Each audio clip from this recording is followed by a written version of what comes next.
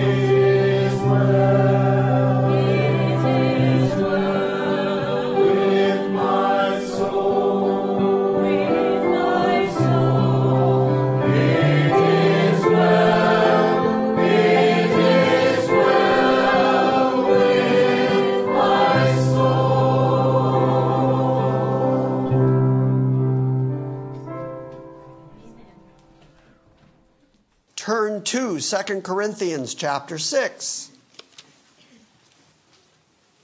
I won't go into a whole lot of my process to get to the point where I'm ready to preach a section of the Bible. But as of 8 o'clock last night, I felt pretty good that I understood this passage. I felt pretty good that I had a handle on it, pretty much knew where the center of it was, and I was ready to preach it. And you're just very fortunate that we don't meet on Saturday nights and that we're not Sabbatarians. Last night before bed, I thought, well, I'll go read that one more time. Just keep it fresh in my head. But I think I've got it. But I'll go read it again. I got as far as verse 12. And I thought, oh my gosh, I have assumed a meaning for this text. And I've just assumed that it had something to do with chapter 5, verse 14, and that Paul is saying the same parallel thing again. And I looked back at the context and thought, no, that's wrong. That has to be wrong. He's using a different word, and he's using it differently contextually. And therefore, I can't be right in my assumptions. And that changed the whole rest of the chapter for me. So someone mark the date and the time, because Jim openly admitted he was wrong. We're going to read chapter 6 starting at verse 1. We're just going to assume that all of last week's commentary about the first 11 verses in this chapter are just a given, that you understand that Paul is pouring out his heart to the Corinthians. And here's what he has written to them, starting in verse 1. And working together with him, we also urge you not to receive the grace of God in vain. For he says, at the acceptable time I listened to you, and on the day of salvation I helped you. Behold, now is the acceptable time. Behold, now is the day of salvation. Giving no cause for offense in anything, in order that the ministry be not discredited.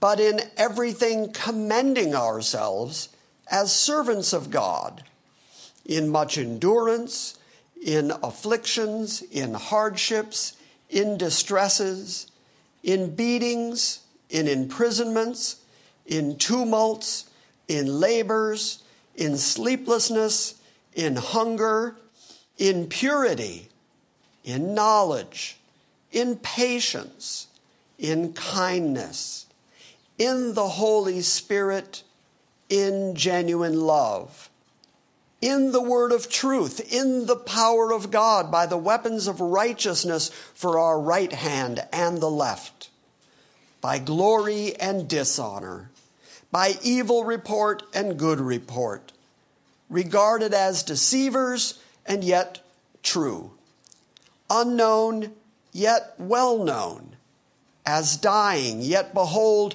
we live, as punished, yet not put to death, as sorrowful, yet always rejoicing, as poor, yet making many rich, as having nothing, yet possessing all things. Our mouth has spoken freely to you, O Corinthians.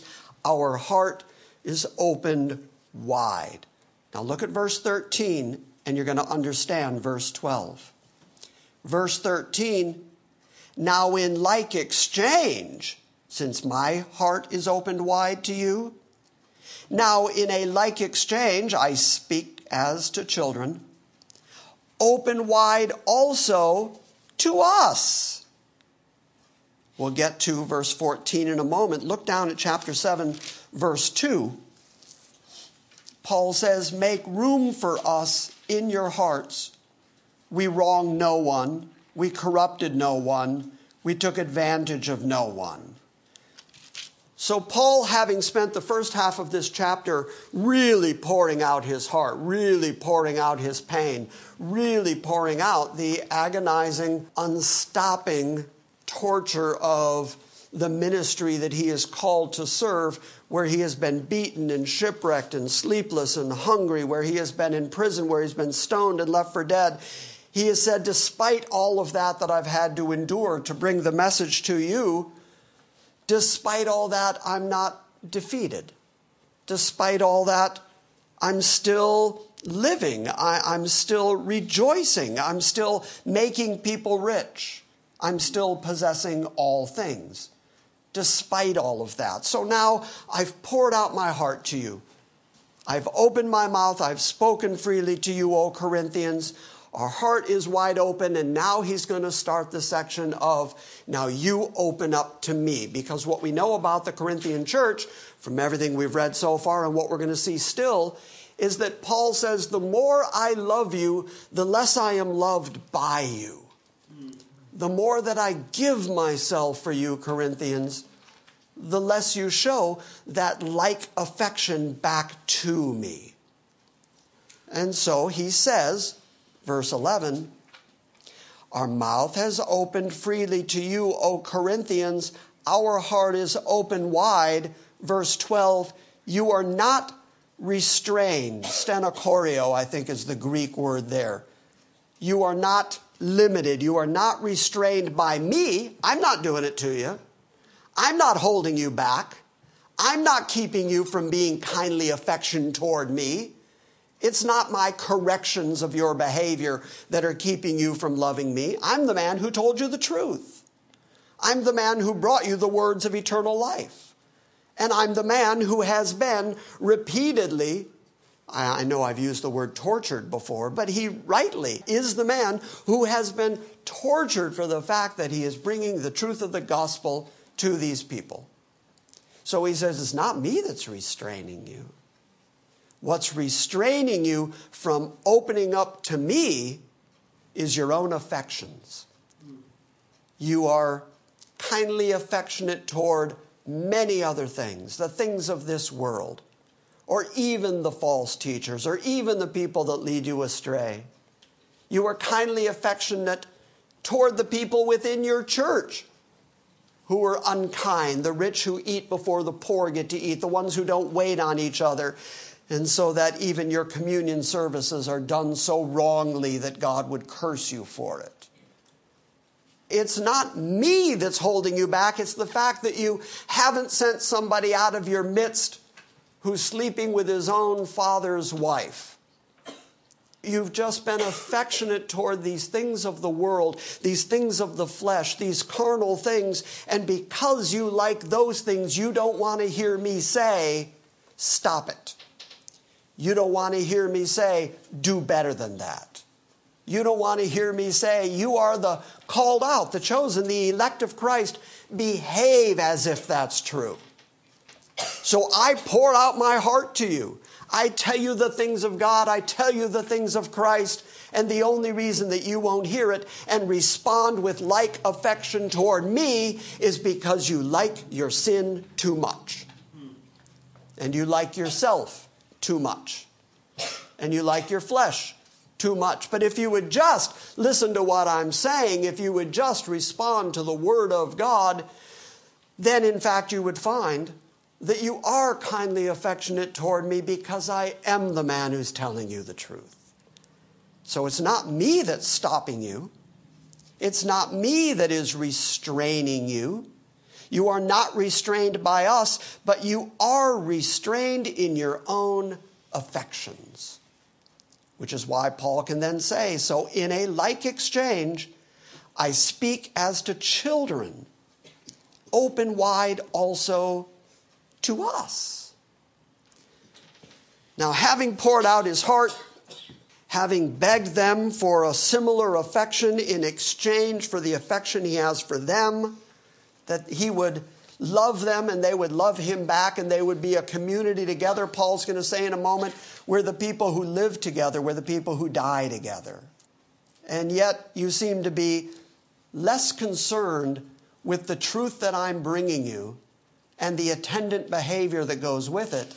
And you're more concerned that you don't have to give up the things you love. So then he starts in verse 14, again telling them rules, behavior. And this is where it gets tricky. This is where the end of this chapter gets very tricky, because Paul's going to go into the Old Testament. He's going to go back all the way to Isaiah, and he's going to start preaching behavior for Christianity. And Paul does this over and over and over again. For a very long time, coming out of the very legalistic churches of my past, once I got a hold of grace, once I understood it's grace, it's all grace, it's completely the grace of God, it's grace, grace, grace. Once I got that, you can hear it on the internet. All of my early messages are all just grace, grace, grace, grace, grace. Because that's what I was so enwrapped with. That's what I was so in love with, because it was so freeing after all of the legalism that I had grown up with. So I would say just grace, grace, grace, grace, grace, grace. And then one day a fellow said to me, who will remain nameless, but his initials are Jeff Young. Okay, does that help at all? I even remember where I was. I was in the parking lot of Sam's Wholesale in Murfreesboro when I had a little flip phone. And I was on my phone talking to Jeff. And he said, I agree. I get it. It's grace, grace, grace, grace, grace. I get it. Grace. And then he said to me, where's the call to holiness? And that question struck me. Because the Bible does also include, and the gospel does also include, a call to holiness. And Paul is about to do that very thing. So it's really important that we understand how Paul does it. And for those folks who haven't been with us for a long time, and for the new folks that are listening on the internet, I'm going to go back and explain the indicative imperative thing again. Because until you get this right, you will always be confused about the Bible's calls to holiness. Because the Bible does call Christians to Christian behavior. And the Bible does call Christians to holiness. Paul's about to say, touch not the unclean thing. Well, that takes you all the way back to the cleanliness laws in the Old Testament. So you have to understand how Paul is saying it, because in those days when I was grace, grace, grace, grace, and then Jeff, where's the call to holiness? It took me a while to figure out where that was. How did that work? How did that fit? Because I could find it in the New Testament, and I could see that Paul was encouraging proper behavior, and I could see that Paul was calling people to holiness. But every time I said it, I sounded like the legalist that I had left in my history that I didn't want to be anything like. So I couldn't figure out how to tell people, behave accordingly, be holy because I'm holy. Where do those kind of statements fit in the New Testament that's all about grace, grace, grace, grace, grace? And can you say it in a way that it doesn't sound like you're being legalistic? Because if I take the next couple of verses out of their context and just read it to you, you're going to say, well, that's legalism. Paul is definitely quoting right from the Old Testament. We're going to go look at some of where he got this stuff out of Isaiah. He is definitely saying that the Old Testament has informed his thinking, and that the holiness code and that God's standards in the law have informed his thinking about the kind of God he serves, and that God's desire and expectation that his people be different, separated people. And all of that's true. And how do I say that without sounding like I'm thundering down from Sinai? How do I say that without you all going, well, wait a minute, you're the grace guy. When did you get all legal like this on us?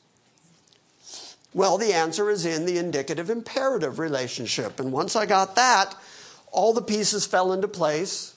And then I came here a good many years ago. I'd gone to a conference in Lexington where two different men had come with notes to lecture, and they both brought up the indicative imperative. And I was sitting there at Main Street Baptist Church thinking, wake up, Jim. God's trying to tell you something. Pay attention. This has come up twice now. This is important. So I passed it on to all of you here at GCA, and it was really remarkable, the number of people who said, that's it. That's the key to the whole thing. I get it now. So for those of you who know the indicative imperative argument, just sleep for a minute. We'll let you know when it's over, and then you can wake up and join us again. Indicative imperative. I'm watching to see how many people are shutting their eyes right now. because I can see you from up here. Indicative, imperative. Indicative. That's a good English word. I'm an English major. I understood what the indicative is. Follow me on this one. I'm going to define indicative for you. The indicative indicates. Was that easy enough? The indicative indicates something. It indicates what you are. And so the Bible is full of indicatives. You are the people of God. Okay, that's an indicative statement. You are the elect of God. You are the blood-bought, chosen of God, redeemed in Christ. Okay, that indicates who you are. Imperatives are any kind of command. Do this. That's an imperative. If I say, go shut the door, Luann, that's an imperative. Now, all of human religion and way too much of Christianity gets the indicative imperative relationship backward. Because they all say to you, in order to be this, you have to do this. And you can think of every religion on the planet. To get your 70 virgins, you have to do this. To get out of the cyclical wheel of karmic life and reach nirvana, you have to do this. And then way too much of Christianity says, in order to get into heaven and be saved, you have to do this. Any religion, any philosophy that says do something in order to get something is legalism. Paul never does that. Paul always puts the indicative ahead of the imperative. Paul always says, this is who you are. You are the blood-bought. You are the redeemed. You are the elect of God. You are the chosen before the foundation of the world. You are seated in heavenly places in Christ. You are the justified, called, and glorified. That's who you are. Now, knowing that about you, do this. And so his imperatives are all based on the fact that you are saved, therefore, be a certain way. Act a certain way. And that's the way the Bible teaches it. The New Testament, New Covenant philosophy of how people get saved does include a great many imperatives. But the imperatives are not for the purpose of getting you saved. The imperatives are because you are indeed saved. Do you get it? Do you understand it? Do I need to explain it anymore? Okay, everybody's got it. Now, Paul is about to say some imperatives. These are instructions for the Corinthian church that are also instructive to us as Christian people. Taken from their context, they sound very legalistic unless you understand that he has started with the indicative of who you are. And because you are in Christ, now Christ expects this behavior from you. Now, people fall in a ditch on either side of these arguments. Some folks see those imperatives, take them out of their natural context, and do preach legalism. They turn Paul's words upside down, and they end up saying, Paul said, touch not the unclean thing. Yeah, Paul said it. Yeah, he's going to quote it in a minute. And Paul got that straight out of the cleanliness laws in the Old Testament. He's quoting from Isaiah, and he said, touch not the unclean thing. Well, I can preach a very legalistic message from that. And I can conclude from that Paul was also preaching a very Arminian, works-based, legalistic message, taken out of its context. The other ditch on the other side of this argument is the free grace folks who say it's all grace, grace, grace, and God is saving who he's going to save. And therefore, since Christ has fully redeemed us and fully paid for all our sin, it just really doesn't matter how you act. And so they preach it's grace, it's all grace, it's God's grace, Christ has done it all, and therefore your behavior doesn't matter. And they just ignore all of Paul's imperatives. The gospel rightly preached, the gospel rightly presented must include both the indicative, everything Christ has done, everything Christ has accomplished, everything that God has done through Christ in order to establish you eternally in his courts in heaven. That all has to be preached, but equally the imperatives have to be preached. And the call to holiness must exist because it's all part and parcel of how Paul presents the gospel. And if you're eliminating either one of those in order to advance your pet doctrine or pet theory or particular theological bent, well, then you're not preaching the whole counsel of God. You're preaching a truncated gospel. Yes, ma'am. So to sum this up, you're saying... Please do sum this up. I wish somebody would sum this up. Yeah. Indicative, therefore imperative. Absolutely. You know, you could have saved everybody in the room about 10 minutes if you had just summed up before I said all that. Because that's right. The indicative is always ahead of the imperative. You can see it time and time and time and time again. We're going to look at it again. And I don't want you to miss it because Paul is, here's the indicative. You want the indicative? Go to the end of chapter 5. Start at verse 17. Therefore, if any man is in Christ, he is a new creature. There's the indicative. That's who he is. He's a new creature in Christ. The old things have passed away, and behold, new things have come.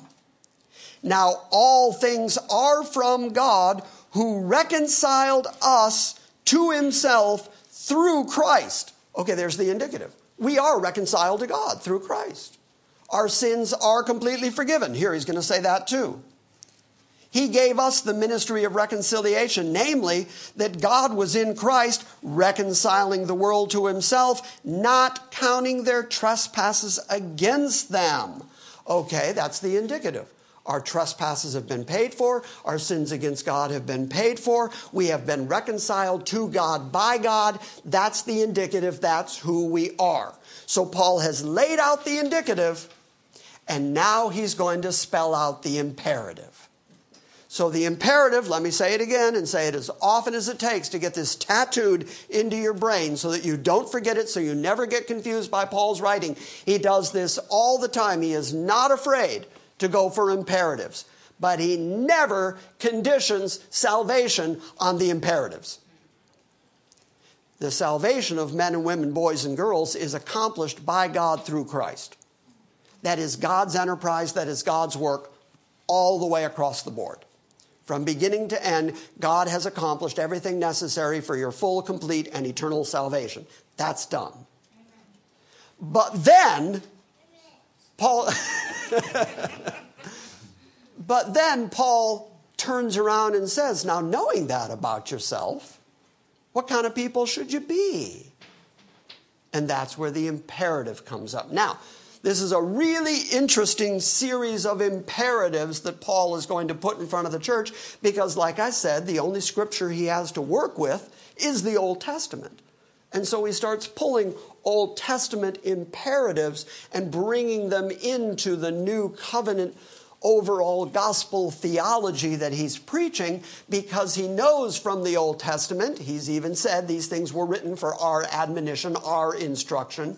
And so he's recognizing the kind of God that is presented in the Old Testament, even in the law, which he says is completely done away with. But having been informed about the kind of God that we are all dealing with, how then should we react and approach and be with that God, and be before that God, and be the people of God? How should we be knowing that's the kind of God we're dealing with?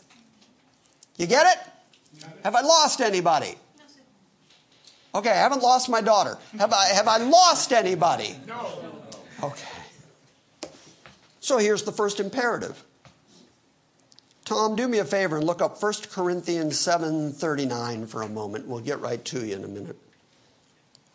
Do not be bound together with unbelievers.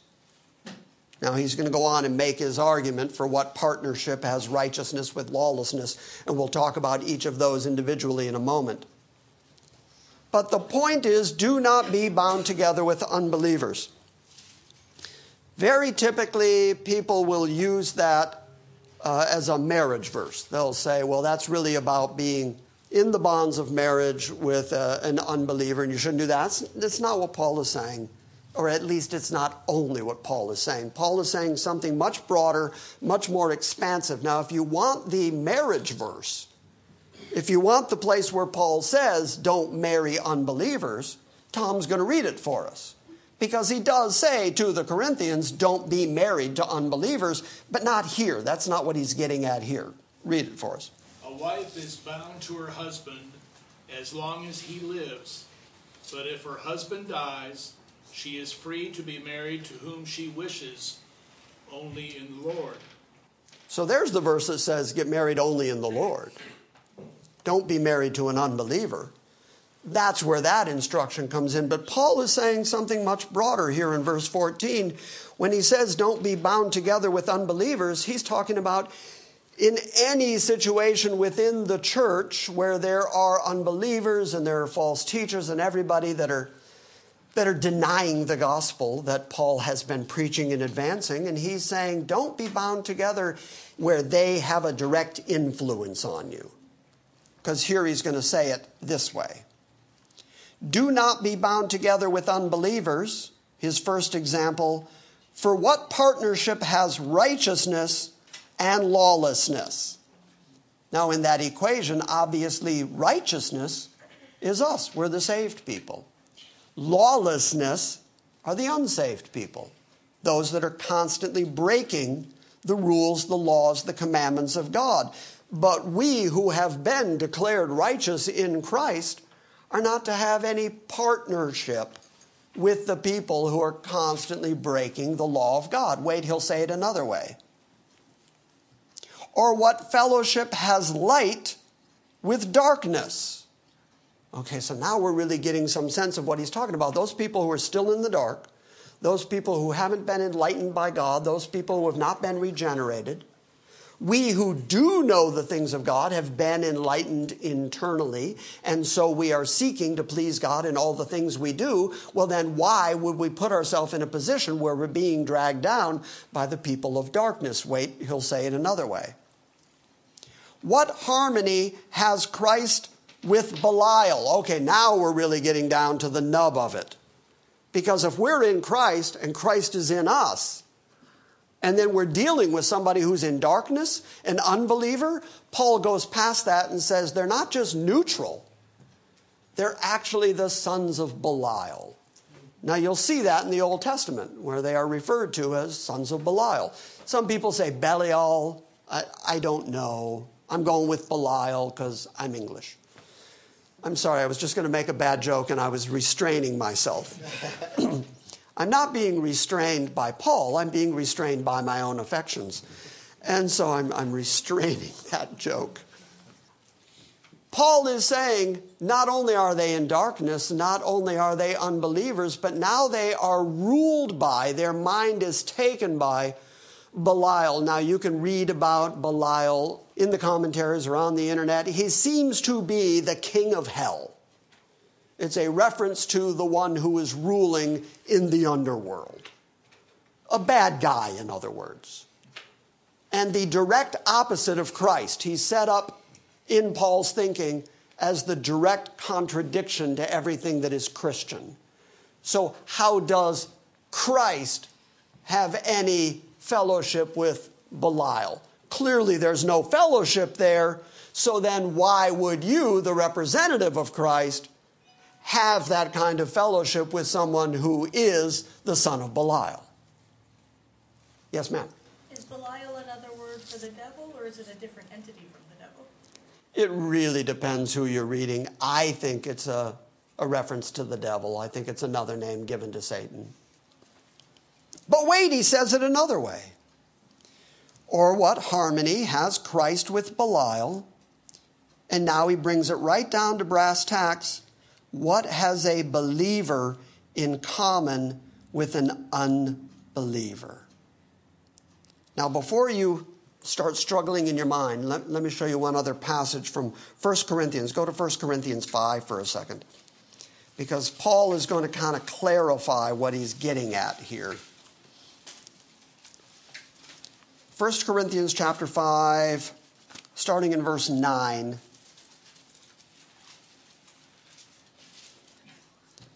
I wrote you in my letter not to associate with immoral people. Okay, he's saying the same thing here, but then he modifies it just a little bit. I did not at all mean with the immoral people of this world, or with the covetous and the swindlers, or with idolaters, for then you would have to go out of the world. The only way that you're ever going to not associate with godless people is to die, to get out of this world. But you have no guarantee that the teller at your bank is necessarily a godly person, but you have to have interaction with them. There's no way for you to know that every customer that walks into Red Wing is necessarily a godly person, but you still got to put shoes on their feet, right? I'm censoring myself so bad. You have no guarantee in your day-to-day life that your neighbor is a saved person. You have no guarantee that the people you're selling policies to are all godly people. And so Paul quite wisely says, I'm not saying don't associate at all with the immoral people of this world, or with the covetous or the swindlers or with the idolaters, for then you would have to go out of this world. But actually, I wrote to you not to associate with any so-called brother, if he be an immoral person, or covetous, or an idolater, or a reveler, or a drunkard, or a swindler, not even to eat with such a one. For what have I to do with judging outsiders? Do you not judge those that are within the church? But those who are outside, God judges. Remove the wicked man from among yourselves. Okay, there's another imperative from Paul. Remove the wicked man from the church. Remove the wicked man from your assemblies. So that helps us to kind of understand what Paul is getting at here when he says, do not be bound together with unbelievers. And you combine that with him saying, you're free to marry who you want, but only in the Lord. In all the things that we do in this life as a church, we have to be careful that we are not infiltrated by unbelievers, by people teaching a different doctrine, by people who are trying to lead us astray, and then we join ourselves to them. We associate with them, and they have influence over our conscience and over our theology. We have to be careful that we're not bound together with any kind of unbeliever, that we're not tied to them, associated with them in any way where they're going to influence our thinking. And the reasoning for that is because Christ has nothing to do with Belial. And when you remember that, it makes it really clear. And his parallel statement is, if you're a believer, don't be bound together with an unbeliever. Verse 16, or what agreement has the temple of God with idols? Now we got to talk about this for just a second. Because Paul's about to say, you're the temple of God. He brings that up a couple of times. And you have to understand his thinking about it. Being a thoroughgoing Jew and a Pharisee of the Pharisees, he understands the significance of the temple. What is the temple? What's the key thing that makes the temple different than every other building on planet Earth? What's the one identifying factor that you can say this is true of the temple and no place else? The presence of God. The Spirit of God shows up. And so now Paul is arguing that ever since Christ died and the curtain in the temple was torn apart and the Holy of Holies was left exposed, that the Spirit of God is no longer uniquely and singularly in the temple. And people used to travel great distances to go to the temple because that's where God was. But ever since the death, burial, and resurrection of Christ, the Spirit of God is now no longer simply in the temple. The Spirit of God is within the people of God, in accordance with the promise that Jesus made, that the Spirit was going to be with us and in us. No longer separate from us, no longer just in the temple where you would go and worship from afar. Now the Spirit of God would inhabit us. Therefore, Paul could say, we are now the temple of God. Because the temple of God is the place where God resides. And God now resides in us. So we're the temple of God. And then Paul uses that to say things like, don't use that temple for immoral purposes. Because after all, that temple no longer belongs to you. It belongs to God. It's been made separate. It's been made consecrated. It's been made holy by the Spirit of God occupying the temple. So therefore, don't use your temple for immoral reasons. You got it? I know I'm talking really fast, but I keep looking at the clock, and I got a whole lot to cover still. So I know I'm talking quick. If I lose anybody, just throw up a flare or something, and we'll come back and get you, and then we'll bring you along with the rest of us. Do not be bound together with unbelievers, for what partnership has righteousness with lawlessness? Or what fellowship has light with darkness? Or what harmony has Christ with Belial? Or what has a believer in common with an unbeliever? Or what agreement has the temple of God with idols? That's very much like what he talked about over in 1 Corinthians 5. That if there are idol worshipers in the church, those people have to be put out for the good, for the purity of the church. If there are lawless people, if there are liars, if there's somebody who's up to chicanery and cheating people, then you have to recognize that their moral life, their moral behavior is not reflecting the Christ sanctification that they are professing. And so he wants the church to address these things. And as I said a half hour ago, the church at Corinth just isn't, because they're affectionate toward the wrong stuff. And so Paul is saying, it's not me. I'm instructing you. I'm bringing you along in the faith. I'm teaching you the things of God in Christ. And I'm teaching you the proper behavior. But in so doing, it's not me that's restraining you. It's the fact that you have affection for the wrong stuff, for your idolatry and your drunkenness and your swindling and that's the stuff that you're kindly affectionate toward. And I'm calling you to stop that and to be the pure church of Christ. Here's what he says about it. For we are the temple of the living God. Paul uses that phrase frequently, living God, the living God, because he's trying to create a contrast between the idol worshipers who worship a dead God, who worship stone and wood, the things that are made by men's hands, that can't speak, that can't walk, that can't think, that can't help you, that can't save you. By contrast, we are the temple of the God who is. The one who showed up to Moses and said, I am that I am. Elder Ward used to say, the God of the Bible has isness. He just is.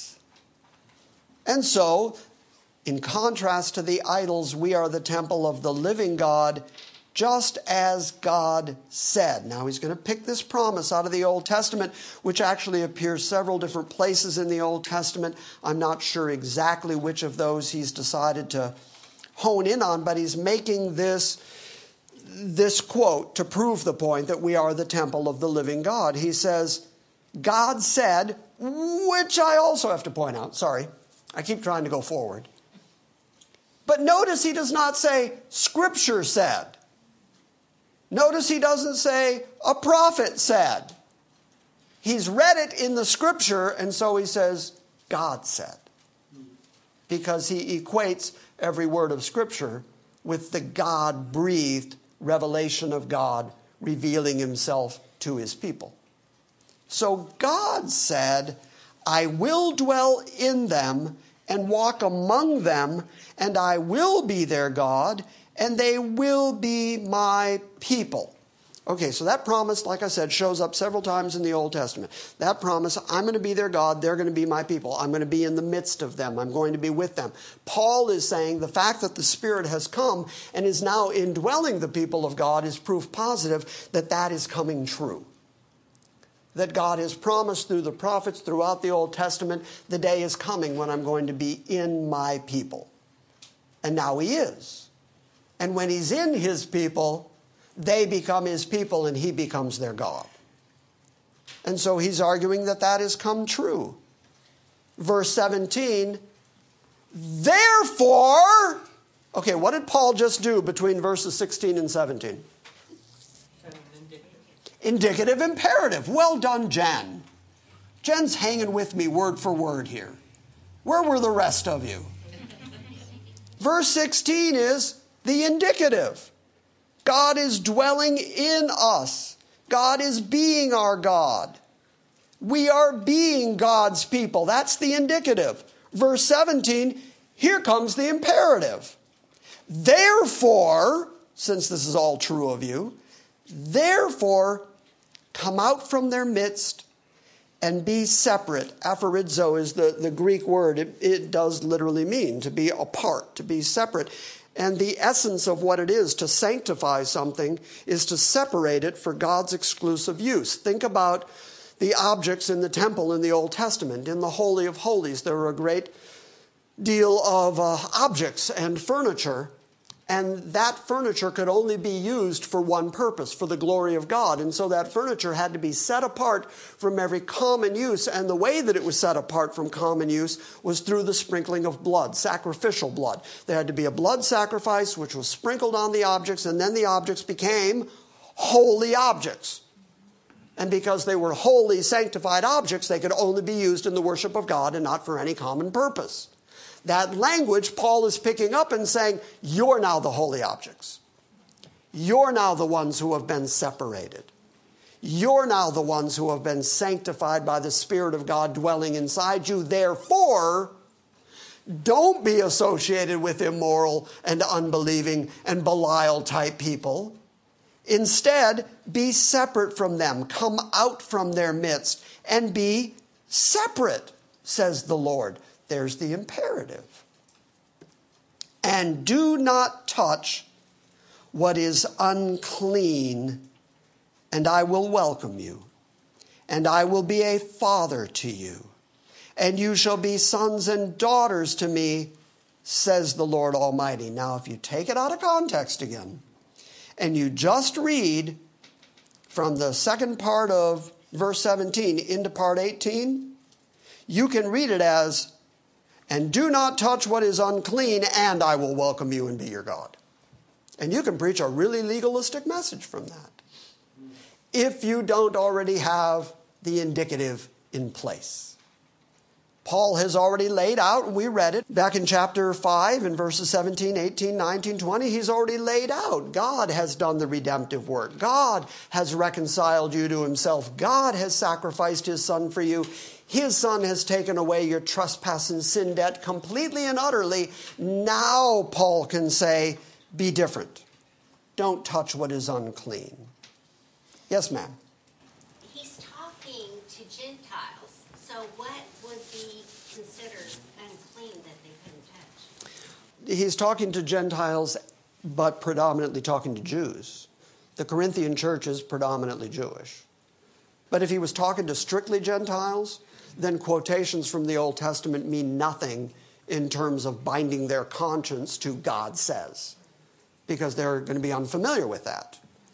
And the unclean things, I think in this context, he's already defined, which is the unbeliever, the fornicators, the swindlers, the drunkards, those are the unclean. So now it's beyond just don't be bound together with them.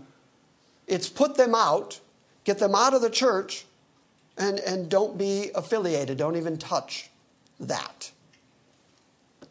Now let's go see where Paul got this from, because this is even more fascinating to my way of thinking.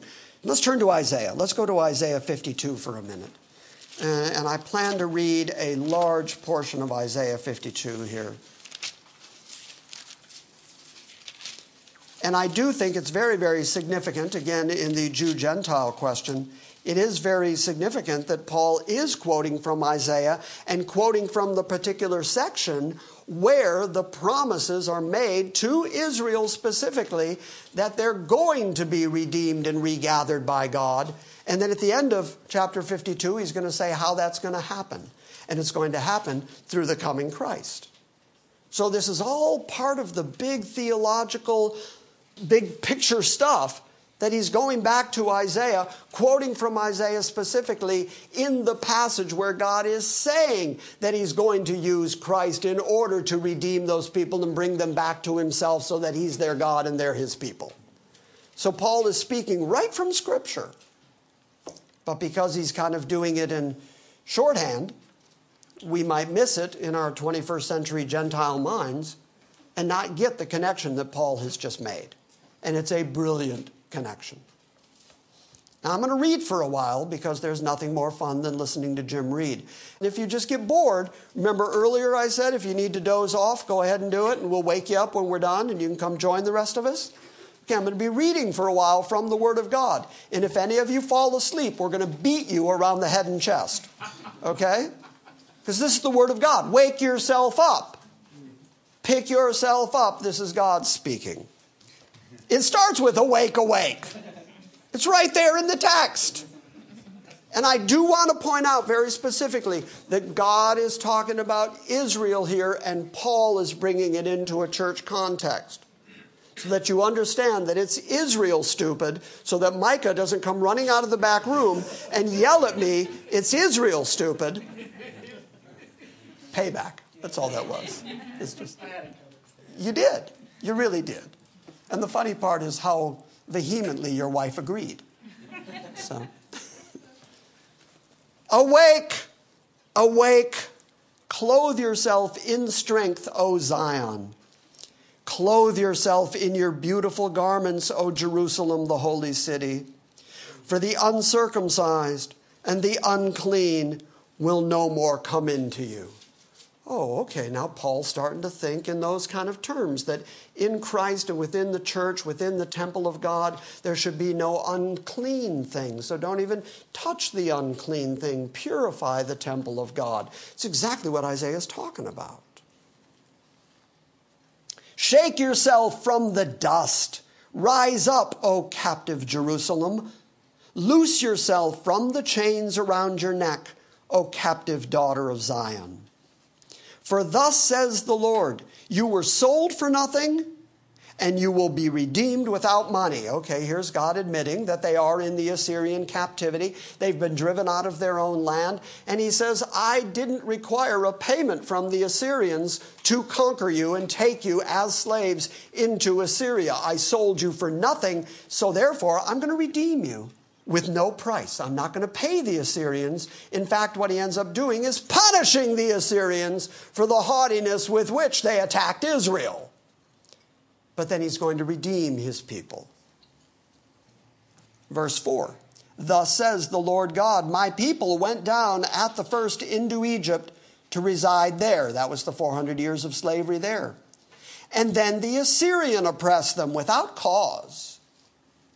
Verse 5, now therefore, what do I have here, declares the Lord, seeing that my people have been taken away without cause?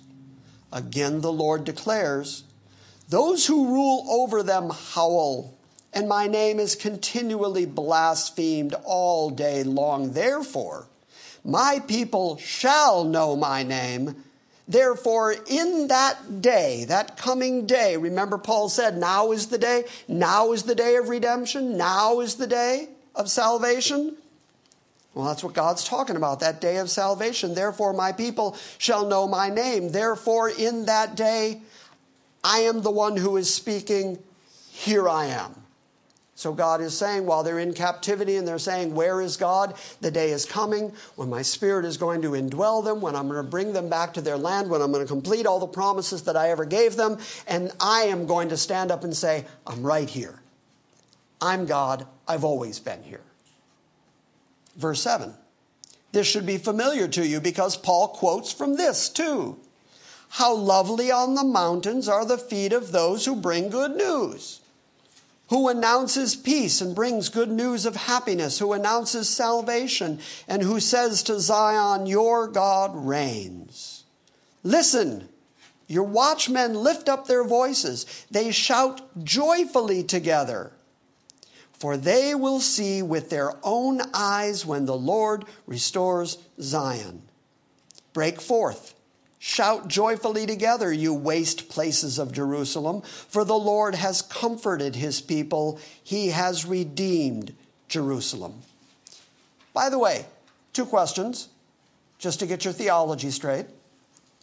Do you think God knows what he's talking about? Yeah. Has he done it yet? No. Does he have to do it? Yes. Did he just promise he would do it? Yes. He just said, I'm the one doing it. Here I am, and I'm going to redeem Jerusalem.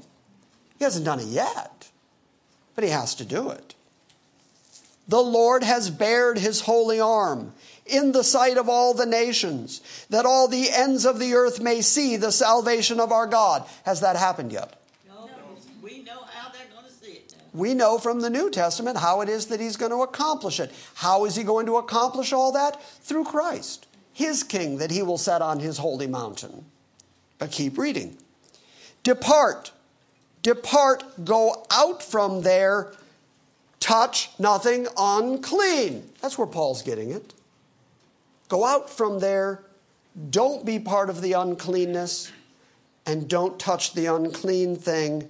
Go out of the midst of her, purify yourselves. Now, when we get back to 2 Corinthians in a moment, Paul is going to continue this quote, and he's going to say, purify yourself. Hagiasune is the word he's going to use.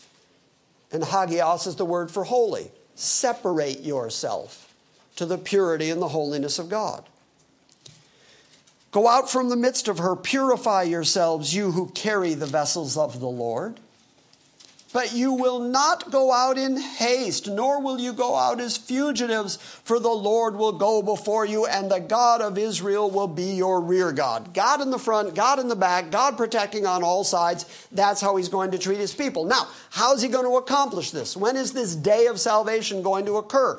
How is God going to regather all of Israel, and how is he going to inhabit his people, and how is all that stuff going to come about? How are those promises of God going to be achieved? Well, he starts in verse 13. Behold, my servant will prosper. Wait, hang on. You kept saying, I'm God, I'm going to do it. And now suddenly you've introduced my servant again, the righteous branch. It's going to become very clear in a moment that he's talking about Christ. He will be high and lifted up and greatly exalted.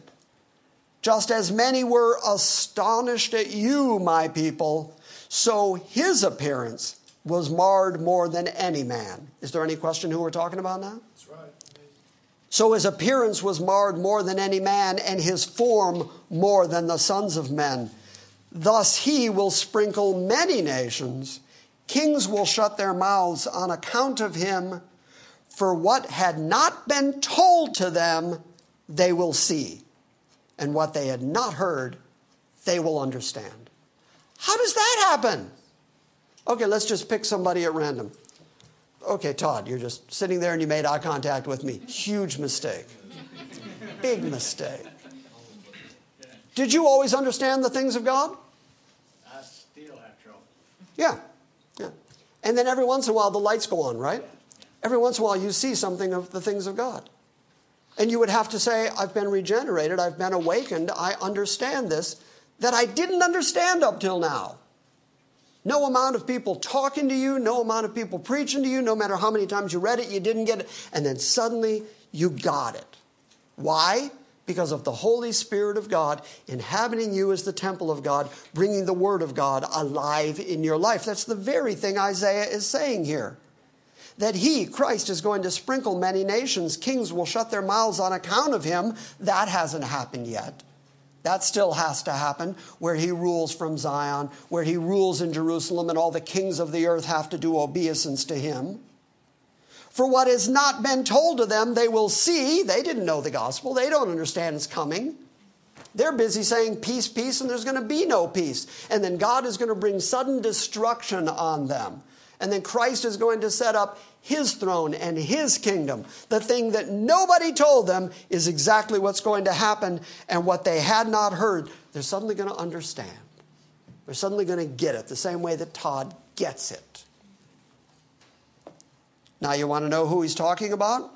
Chapter 53 continues. Remember that Isaiah did not write in chapters. He did not add versification. The numbers were added later by translators who wanted to be able to say, let's all go to Isaiah 53 and we can all get there at the same time. But when Paul was reading it, he didn't have verses, he didn't have chapters. He just knew that Isaiah said this, and that because Isaiah had it written down, Paul said, God said it. Who has believed our message? And to whom has the arm of the Lord been, what's the next word? Revealed. The strength, the power, the bearing of the arm of God, the absolute power and dominion of God has to be revealed. And to whom has that been revealed? For he, Christ, grew up before him, God, like a tender shoot, and like a root out of parched ground. He has no stately form or majesty that we should look upon him, nor appearance that we should be attracted to him. He was despised and forsaken of men, a man of sorrows and acquainted with grief. And like one from whom men hid their faces, he was despised, and we did not esteem him. Surely our griefs he himself bore, and our sorrows he carried. Yet we ourselves esteemed him stricken, smitten of God, and afflicted. But he was pierced through for our transgression. Is it worth pointing out just for a moment that Roman crucifixion did not exist when Isaiah wrote this? And yet he saw that the Savior to come, the one through whom God was going to reconcile all peoples to himself, that one was going to be pierced through for our transgressions, which is why even Zechariah can pick it up and predict that someday the Israelites are going to look on him whom they pierced. So this piercing of Christ is part of the prophetic presentation of the Messiah to come, which is why Christ had to be hung on a cross so that they could look on the one whom they pierced and weep over him like a mother weeps over her only son. Okay, back to verse 5. He was pierced through for our transgressions. He was crushed for our iniquities. The chastening of our well-being fell upon him, and by his scourging we are healed. Now, what about us? What about us? We're doing pretty good, right? Because we're doing okay. That's why God would send his son to be pierced. That's why the righteous branch would come, because we're good, righteous people. And all of us, like sheep, have gone astray. Each of us has turned to his own way.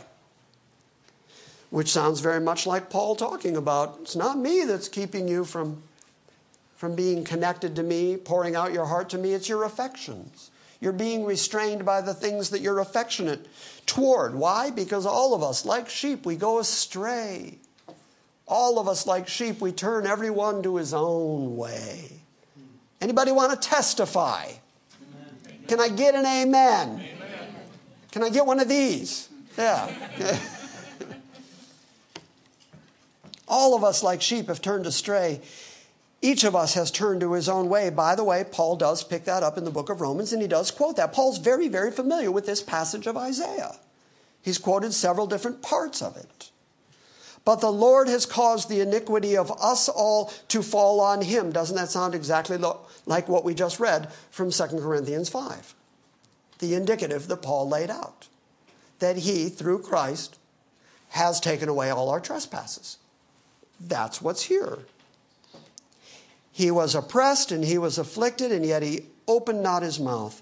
Like a lamb that is led to the slaughter, like a sheep that is silent before its shearers, so he did not open his mouth. By oppression and judgment he was taken away.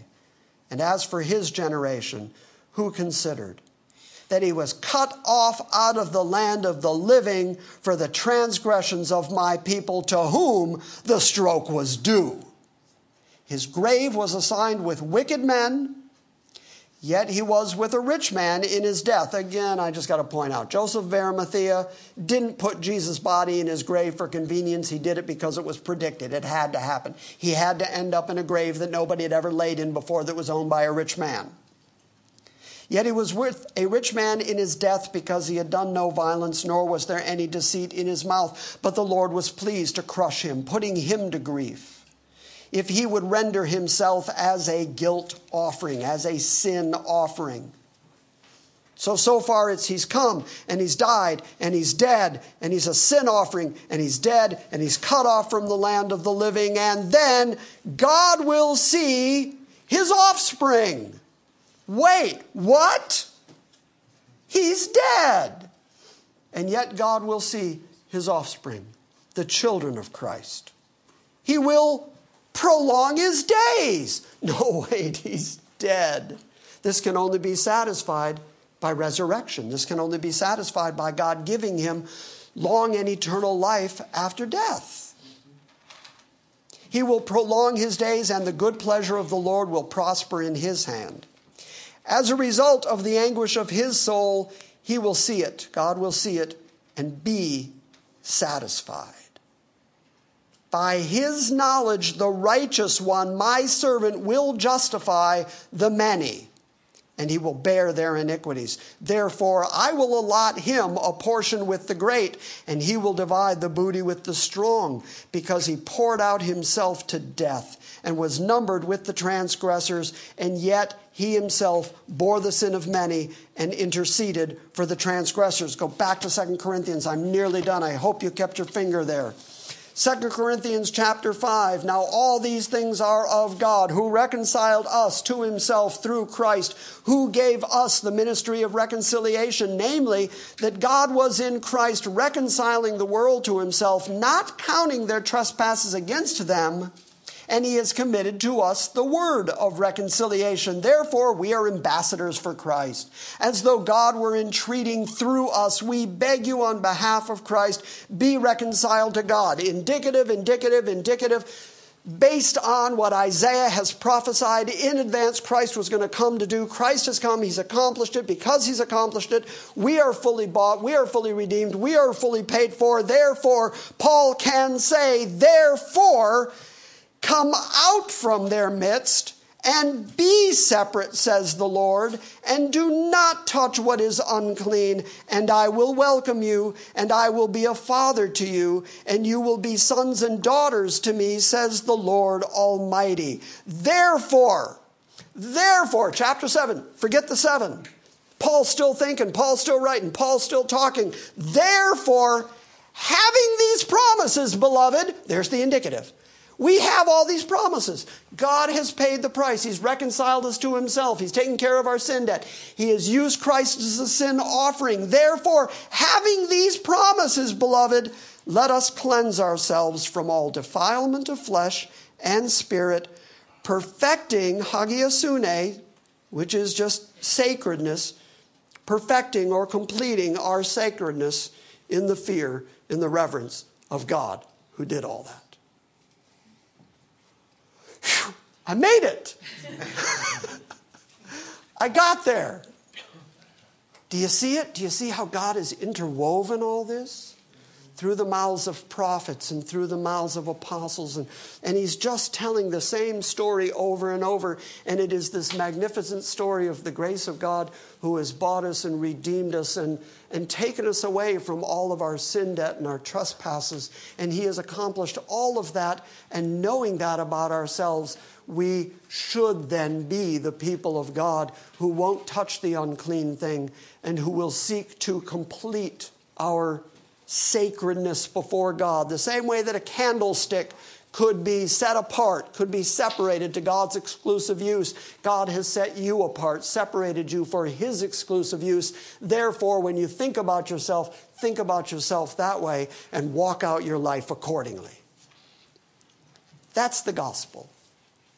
That's the whole counsel of God. And that's allowing God to be God and say what he wants to say to his people. And what he wants to say to his people is, be separate, be different. I'm your God, you're my people.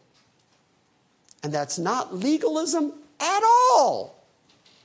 It's the appropriate reaction to the fact that God has done all that for you.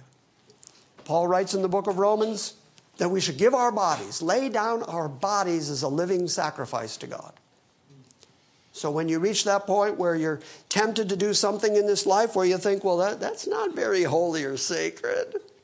Well, you're called to lay yourself down as a sacrifice, a living sacrifice to God. And this just keeps coming up time and time again in Pauline theology. And so I keep bringing it up time and time again because Paul keeps doing that. Questions? Yes, sir. It's Israel, stupid.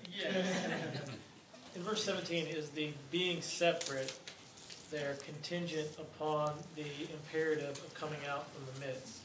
In other words, is that verse teaching progressive sanctification? I don't like the word progressive sanctification only because it's not a phrase that's in the Bible, and therefore different theologians can define it any way they want, so I just don't use the word progressive sanctification. However, Paul does call us to mortification. He does call us to killing the deeds of the flesh and reckoning ourselves dead. So to that degree, yes, I agree with you. He has already said, come out, be separate from them. That is all part of our completing the sanctification that God has already rendered in us. Does that make sense? Because he already said to the Corinthians in 1 Corinthians chapter 1, verse 2, that they are sanctified. In other You words, are sanctified. that's an indicative there. Yeah.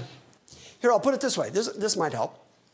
Paul writes, make your calling and election sure or secure by the way you live, by the things you do. Okay, now, isn't our calling and election sure? I mean, did Christ sort of do it? Or did he actually complete the work? Well, he actually completed the work, but Paul could then say, knowing that about yourself, now work as if it's up to you. Make your calling and election sure and certain and secure. So I think he's doing the same thing here. You are sanctified, but now work to complete that sanctification because that's an appropriate reaction to everything God's done for you. So yes, there is a tension, certainly, between Paul saying you are fully sanctified in Christ, but then saying work toward the completion of your own sanctification. I think it's why the indicative imperative is just so vitally important. Because he's not saying sanctify yourself so that you can be sanctified. He's saying you are sanctified. Now work toward that sanctification. Make sense? Yeah. Our Western thinking, logical, Aristotelian minds have a tough time with those kinds of concepts and sort of paradoxical statements. Paul's very comfortable with them. Yes, ma'am? You used to say that all the other world religions would say doobie doobie doo. Do you remember that? And then, Sadly, I do. I do be doobie doo. Yeah. and then, you know, like genuine Christianity is be doobie doobie. Be do, be do, be do. Yeah. Wow. Have you been in the archives lately? No. That's how I used to define the indicative imperative. It was do, then be. Do, be, do, be, do. But Paul says, be, therefore do. Be, do, be, do, be. Never mind. Never mind. Don't anybody come up to me afterwards and go, do, be, do, be, do. I don't want to hear it. Yes, sir. I think that this message is going to be a blessing to an unusually large number of people, but it's also going to be hated by the low information Belial. They're going to hate it. The Belial folks You're won't gonna like hear it. about that. Oh, yeah. It goes with the territory. It's part of the gig. Yep. But thank you for saying it's going to be a blessing to many people. The people who it's not a blessing to, I'm not talking to them. I'm not. I'm looking for sheep. Yes, sir. Paul talks about a variety of people not to associate with, and then Jesus says, Within the church. In the world, you're going to have to deal with those kind of folks. But within the church, don't let there be any so-called brother who acts like this. okay, and then Christ says to preach the gospel to all creation. Yeah. Is there a conflict here at all? He doesn't say all creation Nope. except this. Yes, because Jesus also says, don't cast your pearls before swine. Right. Because they're going to trample your pearls and then rend you. And he also says, if you go into a city and they don't accept what you're teaching, leave there, brush the dust off your cloak and pronounce a curse and leave. So even Christ recognizes that, yes, we're to be ready to preach the gospel to all the world, but there are going to be people who reject it, and we're not required to stand there and yell at them. We just brush it off and keep going. Now what the, So it is all creation except for the people who reject it, the people who are immoral. And so Yeah, I would modify that a little bit. I would say it is all creation. It is everybody. But once people make themselves evident that they are SOBs, sons of Belial, for anyone, that was the joke I edited earlier. Once people make it evident that they are God haters, then we're not required to subject ourselves to their hatred for our pearls as they rip us and bury the pearls. And could all creation be viewed as don't just talk to the Jews, but talk to Gentiles? Absolutely. No doubt. There's no question about that, because prior to the cross, Jesus said, don't go into the way of the Gentiles, don't go to the Samaritans, go first to the lost sheep of the house of Israel, preaching the gospel of the kingdom. But then after the cross, he said, now go into all creation and preach my word. So yes, there's definitely a Jew-Gentile distinction there too. Isn't the things that Paul is telling them to be exactly like living the life of Christ? We become more Christ-like in our There's a joke that is about a little boy who learned in Sunday school that Christ was inside him. And he said to his parents, if it's true that Jesus is inside me, don't you think it would show? And that's kind of what we're getting at. If indeed the Spirit of the living, creative master of time, space, and reality has taken up residence in you, it would show. And he's not You'd be different. to do anything that Christ didn't indicate. Yeah, exactly.